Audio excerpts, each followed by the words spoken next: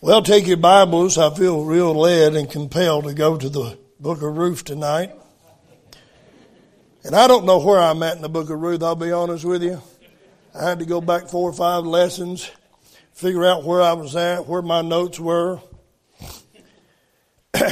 But you can just open it up anywhere in the book of Ruth, and we're right there. And but I'm in Ruth chapter 3, Ruth chapter 4. Just kind of want to bring you up to par a little bit. Back in January, I preached a message about Ruth in verse number 10 is making her proposal to Boaz. And it's a proposal to basically to be redeemed. And I'm glad that 39 years ago, this past weekend, somebody knocked on my door and said, we have a white 66 passenger bus and tomorrow's Easter Sunday. And they said, would you come? Well, that was a moment in time my life was altered. Didn't know it then, but I know it now. And I was compelled, I was asked to come, and I just felt like that was a thing to do, was just to go. And then a week later, I went back to the church. This coming weekend to be 39 years that I went back to that country church on a Sunday night and heard the preacher preach.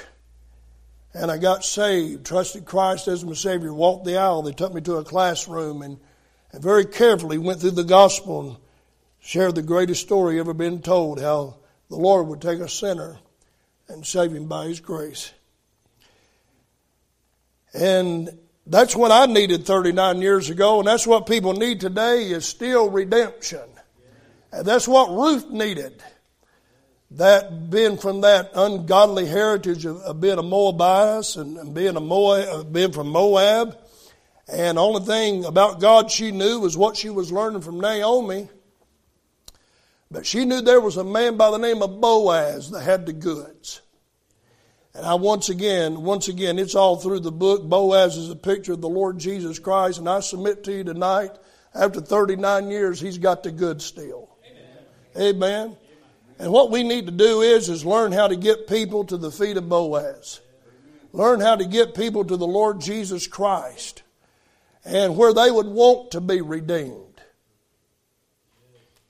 Amen. Where they thirst. He said, if any man thirst, let him come.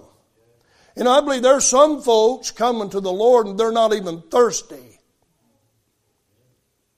God's not even speaking to them. They're not tired of are you with me tonight? Maybe they're familiar with it. And not really thirsty. Just coming to the Lord. Well, my mom and dad's a Christian. My brother's a Christian. Well, it's just time for me to make that decision. How about the Holy Spirit makes that pricking in your heart where you get thirsty and you come to Him and see yourself as a sinner, lost and undone in your sin. And you come to the Lord and said, Lord, I'm from the country of Moab. I'm from a heathen family. I'm from a heathen generation. I'm a heathen individual myself. And Lord, I'm just trying to figure out how to get redeemed. That's what she's doing. She's trying to get her future strong. She's trying to get her future safe. She's trying to get her future secure. And that's the only way you're going to have it. It's through the Lord Jesus Christ. But I'm glad that when she made that proposal and she called basically upon the name of Boaz, he responded in a very great way. And I'm glad that 39 years ago, when I confessed with my heart, believed in my heart that Christ died for me, was buried and rose again, and for whosoever shall call on the name of the Lord shall be saved. I'm glad it didn't take but a moment of time. Immediately, the Lord responded. He responded and saved me. He responded and secured me. He responded and sealed me by the Holy Ghost of God unto the day of redemption. What a blessing. You know, if we're not careful, we're going to get bogged down in life so bad that we're looking at all the problems and we're looking at all the frustration, and we're looking at all the troubles and the trials, that we're going to fool around and forget what the Lord has done for us. I mean, you think about it tonight, where you are tonight. I mean, you're here on a Wednesday night and singing the songs of Zion. And I mean, you could be in the hospital bed. You could be broke, busted, and disgusted in a jail cell somewhere. Are you with me? You could still be lost in your sin on your way to a Christless eternity. I think sometimes the devil does a pretty good job letting us forget what God's done in our life. I'll tell you something he done, and he's going to do, and what Boaz is going to do in the life of Ruth. I love this verse. Go to 1 Samuel. You see, I thought we was in Ruth. Y'all just let me preach. Look at 1 Samuel. Go a couple pages over.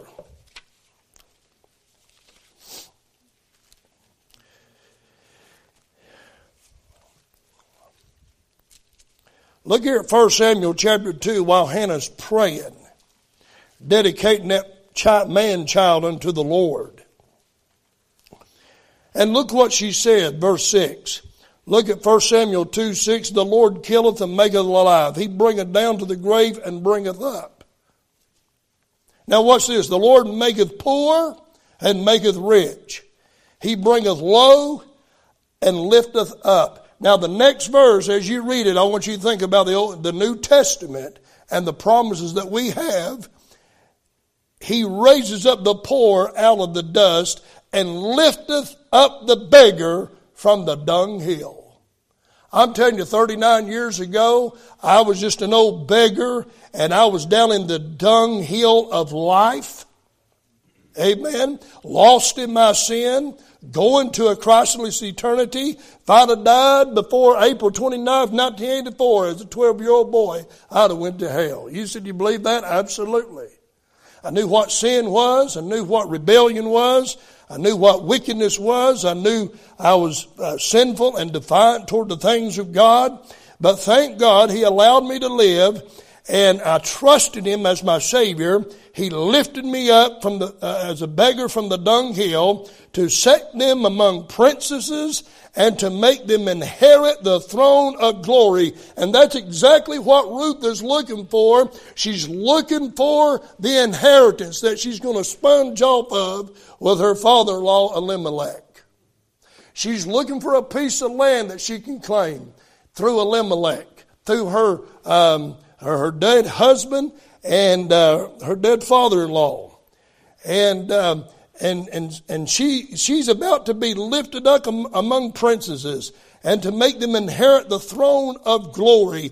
And if you're saved tonight, the Bible teaches us that we're priests. He teaches that we're princesses, and He has given us an inheritance, the throne of glory. And you have access to that throne until you get there.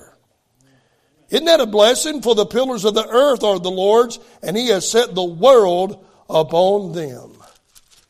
I tell you, folks, I mean, the Lord has picked, as the psalmist says, He picked us up out of the miry clay, up out of the horrible pit, and He set our feet upon a solid rock, and He established our goings. Do you not realize tonight how put together you really are? You may not feel like it. You may look at your banking account and may not think you're all put together. But I'm telling you, if you've been saved, you've got a possession coming. If you've been saved, you've got an inheritance coming. If your name is written down in the Lamb's Book of Life, God says to rejoice evermore, and we're going to be partakers of the throne of glory one day. That's all we got. Is that Brother Trinkle, that's all we got is eternal everlasting life with the Lord. Isn't that a blessing? Somehow this world beats us down and we lose sight of all that. Because it's so easy to look at the temporal and forget about the eternal. But I tell you, if you go back to the book of Ruth, she comes to Boaz, and back in January when I preached, from Ruth chapter 3, verses 12 through 18, she is making that proposal to Boaz. She makes that request for redemption. He gives her an assurance of that redemption, just like the Lord Jesus Christ gives us assurance of our salvation, and we went through some of those things. We also talked about how he gave her assurance of provision, that he will take good care of her. Of course, he loaded her up once again at the end of chapter 3 and sent her back to Naomi's house with 88 pounds of barley on her back. Boaz has set his sights on her in such a way, he knows he's going to be taking care of her.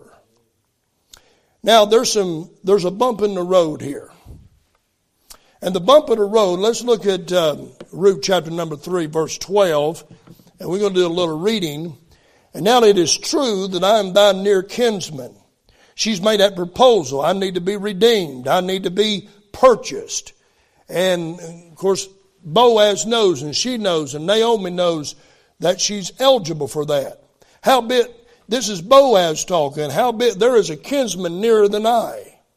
Once again, and I said it before, he wasn't trying to outskirt. He wasn't trying to outmaneuver. He wasn't trying to put the wool over somebody else's eyes. Boaz was a man of integrity. He was a man of character. And so he was going to obey the word of God. Tarry this night, and it shall be in the morning, that if he will perform unto thee the part of a kinsman's well, let him do the kinsman's part. But if he will not do the part of a kinsman to thee, then will I do the part of a kinsman to thee, as the Lord liveth, lie down until the morning. So Boaz tells her, he said, I would love to redeem you.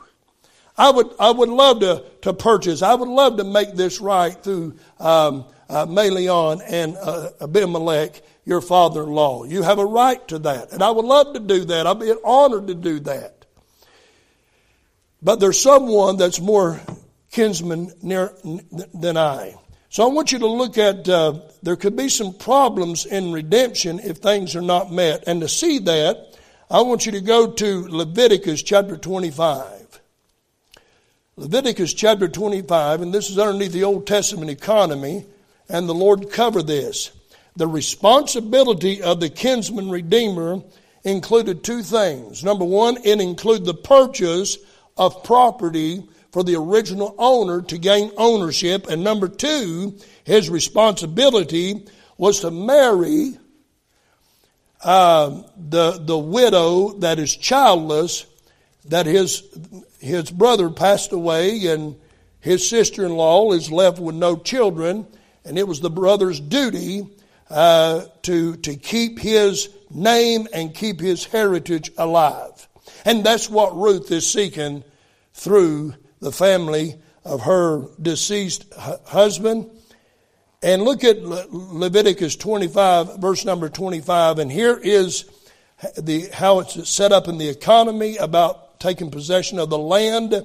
If thy brother be waxen poor, Leviticus 25:25, and have sold away some of his possession, the land that was divided unto each. And so if for some reason during that time he sold away some of his possession, you know how it is, money gets low and you take the violin to the pawn shop. That's what's going on. No offense to the violinist over here. And so maybe they get a little stuck, maybe they get a little burdened, and they pinch off a piece of land, they sell it, they get a little money for it. And if thy brother be waxen poor and has sold away some of his possession, and if any of his kin come to redeem it, that's to purchase it, that's to buy back, then shall he redeem that which his brother sold. So therefore, the kinsman-redeemer is buying back the land to keep it within the family so he doesn't lose it for generations to come. And if the man have none to redeem it, himself be able to redeem it. So he can redeem it, he can purchase it. And let him count the years of the sale thereof, and restore the overplus unto the man unto whom he sold it. Maybe he sold the land to somebody and he grew crop on it. And then if you were to redeem it and purchase it back during that time, you'd have to pay the man for the crop or what's left on it to take care that he doesn't lose, that he may return unto his possession. Verse 28, but if he not be able to restore it to him, then that which is sold shall remain in the hand of him that hath bought it unto the year of Jubilee. That's every 50 years. Actually, it's 7 sets of 7. That's 49 years. And in the Jubilee, it shall go out and it shall return unto his possession. So, if on year 2 you pawned off your land to somebody else and no one's able to redeem it and you wasn't able to buy it back, then the family would get it back during the year of Jubilee. And that could be a long time. The key there is that the responsibility of the near kinsman-redeemer could purchase property to keep it in the family so they don't ever lose it. And also, look at Deuteronomy 25. Look at Deuteronomy 25. So this is what's taking place in the life of Boaz right now. He's very well qualified to do this. He's not just wanting Elimelech's land, but all that's connected to Elimelech, including Ruth. Look at Deuteronomy 25. Just a little Bible study tonight. Deuteronomy 25 and verse number 5. Now there's some wild stuff in Deuteronomy 25. You want to go home and read some good Bible literature, have at it. Amen. And there's some interesting things in there. But Deuteronomy 25 verse 5, if brethren dwell together and one of them die and have no child, the wife of the dead, that's Ruth, okay, the wife of the dead shall not marry without unto a stranger. Her husband's brother shall go in unto her and take her to him to wife and perform the duty of the husband's brother unto her. And by the way, if there was no brother, it would pass to an uncle. It would stay in that side of the family, and to keep and to that way to protect and to keep the family from having extinction of their name, if you will.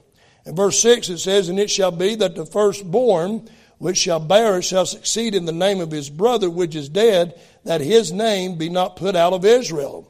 And if the man like not to take his brother's wife, and let his brother's wife go up to gate unto the elders and say, my husband's brother refuses to raise up unto his brother a name in Israel, and he will not perform the duty of the husband's brother.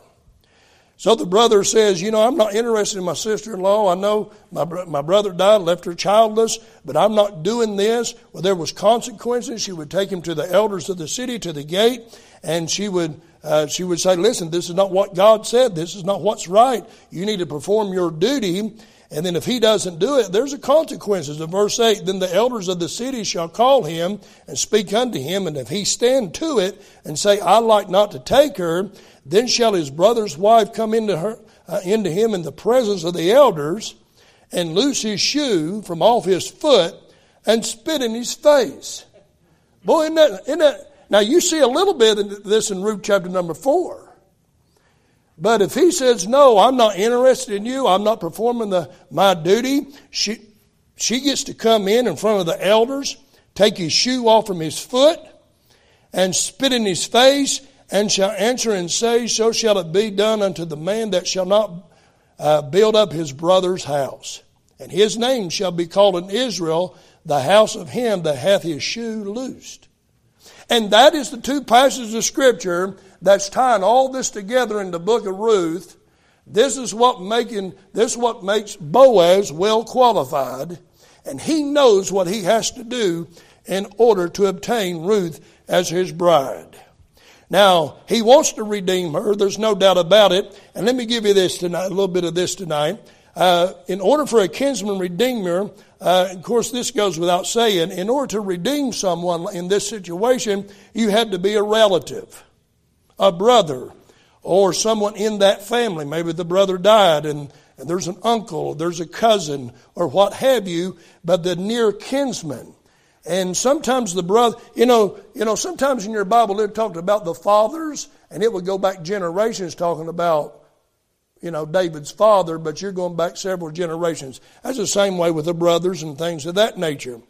So it didn't always have to be the immediately brother if it just passed down to that particular man and his duty that fell in the line. But anyway, to be part of a kinsman-redeemer, you had to be related. And of course, Boaz is qualified in that area. Look at Ruth chapter 2, verse 1. And Naomi had a kinsman of her husband's. You see, that's how Ruth is going to get engrafted in.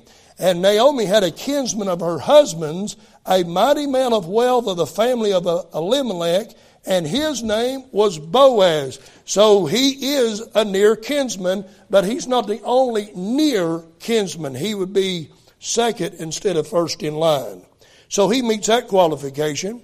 Also, there's another qualification, as we read. The redemption had to require some resources, which means they had the money. They had to have the means. The same passage of Scripture teaches that the kinsman-redeemer had to have finances, had to have funds to buy back the sold possession or the purchase the possession. And Boaz fulfilled this requirement also in Ruth chapter 2, verse 1, that he was a mighty man of wealth. There's no doubt that Boaz is a great entrepreneur of his day.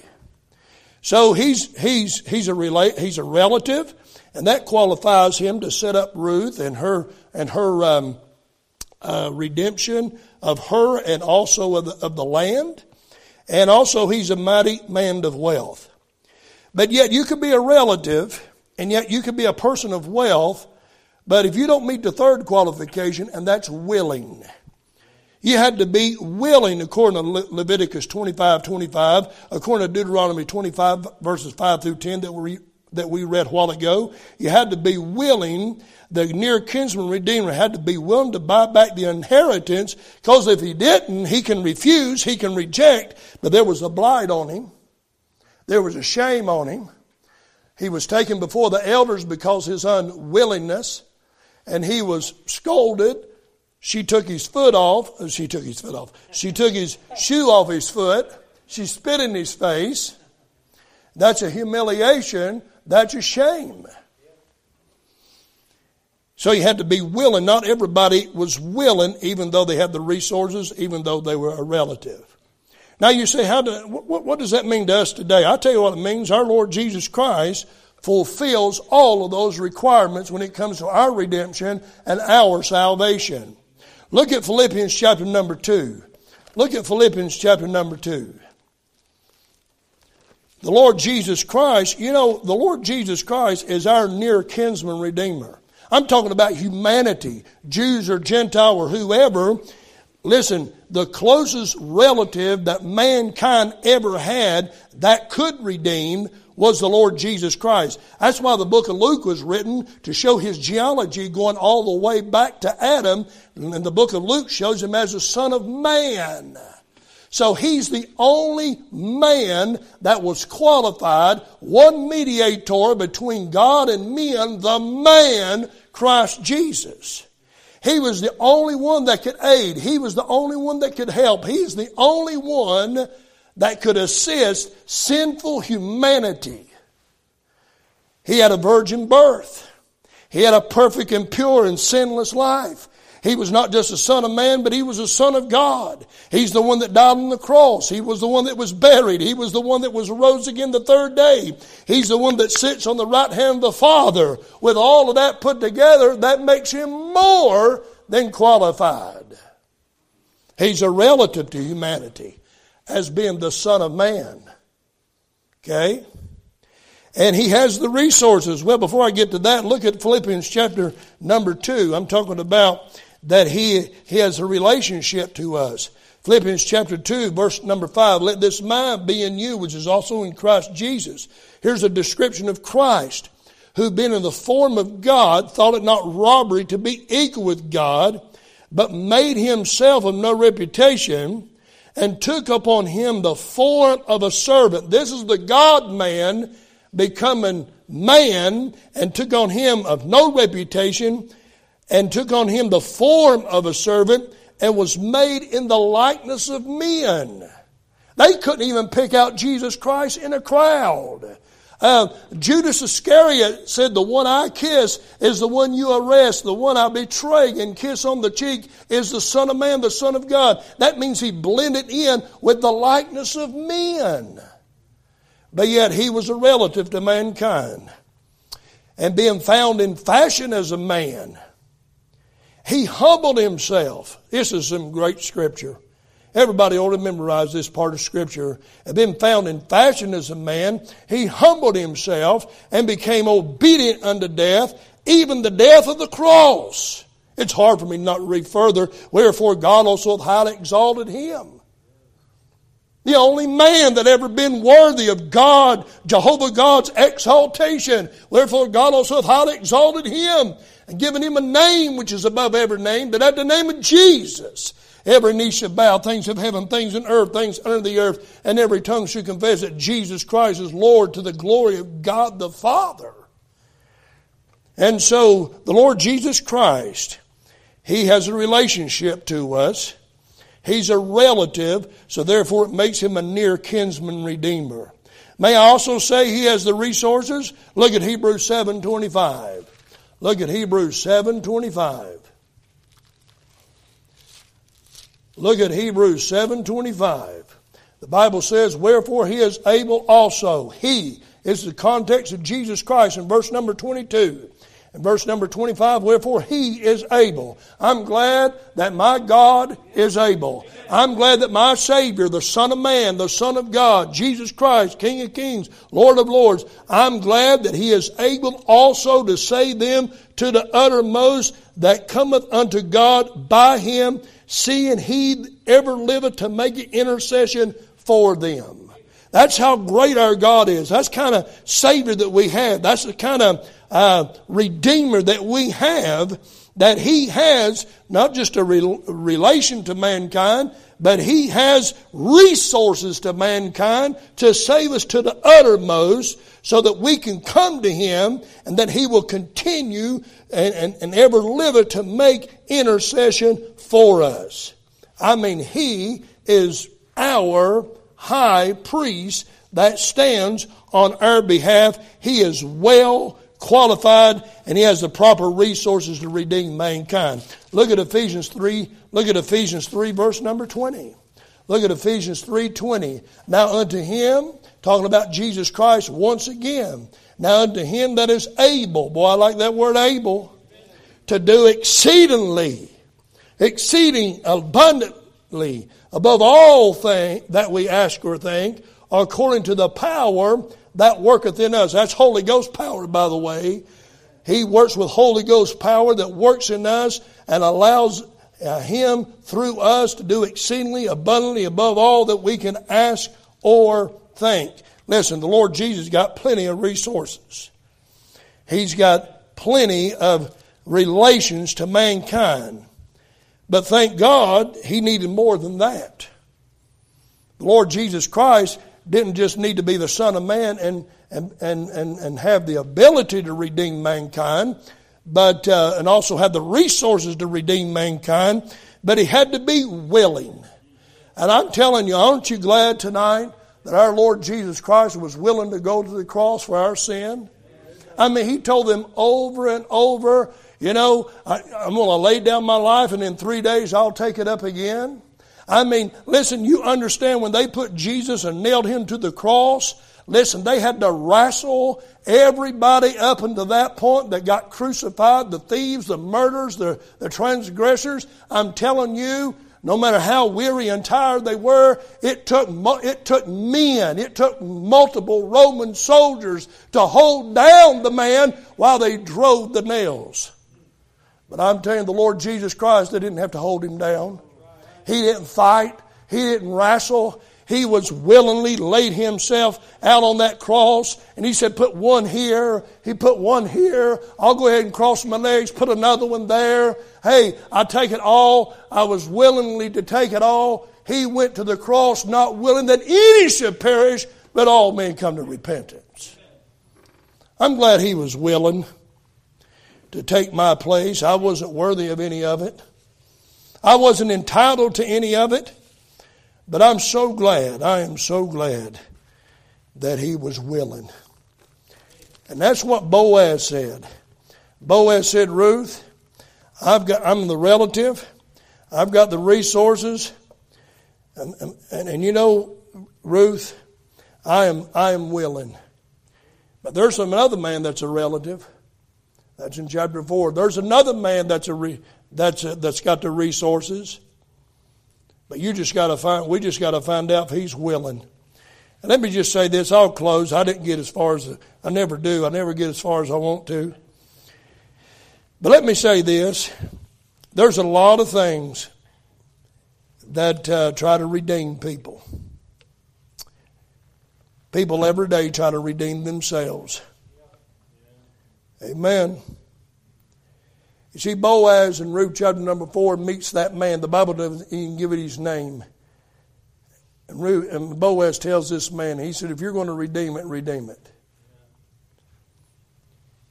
And then finally, he turns down the redemption. And if you read it carefully, I think Boaz kind of set him up a little bit. He told him about the land first and got him interested in it. He said, yeah, I'll take that. Then he told him about Ruth the Moabite. And I think Boaz threw that Moabite in there to throw him off his game a little bit. Thank God gave him wisdom. But anyway, there's a lot of things that try to redeem mankind. People try to use religion. People try to use themselves. People try to use education. People try to use the works of the flesh. People try to do good and do all they can. But none of those things can redeem. But in whom we have redemption through His blood, the forgiveness of sins. And I'm so glad that our Lord was willing to redeem, just like Boaz was willing to redeem Ruth. And as we close, I just want you to read this reading, and then we're going to let them walk through the door. Look at Ruth chapter number 3. It's pretty self-explanatory. She lay at his feet, verse 14, until the morning. She's been very attentive. She's listening to Boaz. She rose up before one could know another, and that's not to sneak out, but that's a protection of a testimony. Whatsoever thy hands findeth to do, do all to the glory of God. And he said, let it not be known that a woman came unto the floor. He's trying to protect their courtship, their relationship. He's trying to keep people from, to keep their dating, if you will, with integrity. Also he said, bring the veil that thou hast upon thee and hold it. And when she held it, he measured 6 measures of barley. And he laid it on her, and she went into the city. See, he just continually takes care. And that's 88 pounds of barley. And when she came to her mother-in-law, she said, who art thou, my daughter? She's asking, are you married yet? Are you Mrs. Boaz yet? Do we have a wedding date set? And she told all that the man had done to her. And she said, these 6 measures of barley gave he me. No doubt that's almost like a down payment. Instead of a wedding ring, she got barley. How about that, ladies? For he said to me, go not empty into thy mother-in-law. Then said she, sit still. Well, there's a lot of preaching right there. Sit still, my daughter, until thou know how the matter will fall. For the man will not be in rest until he have finished the thing this day. And I'm telling you, when Boaz woke up that morning in just a few hours, I don't believe he slept long that night. When it starts in chapter 4, the sun's not up very long and he's getting business done. Because when you found the right one, and you found the one that God wants you to have, like he has, he is beyond willing to do whatever it takes to redeem Miss Ruth. And all that's just a great picture. Just bring them through. All that's just a great picture of what the Lord has done for us.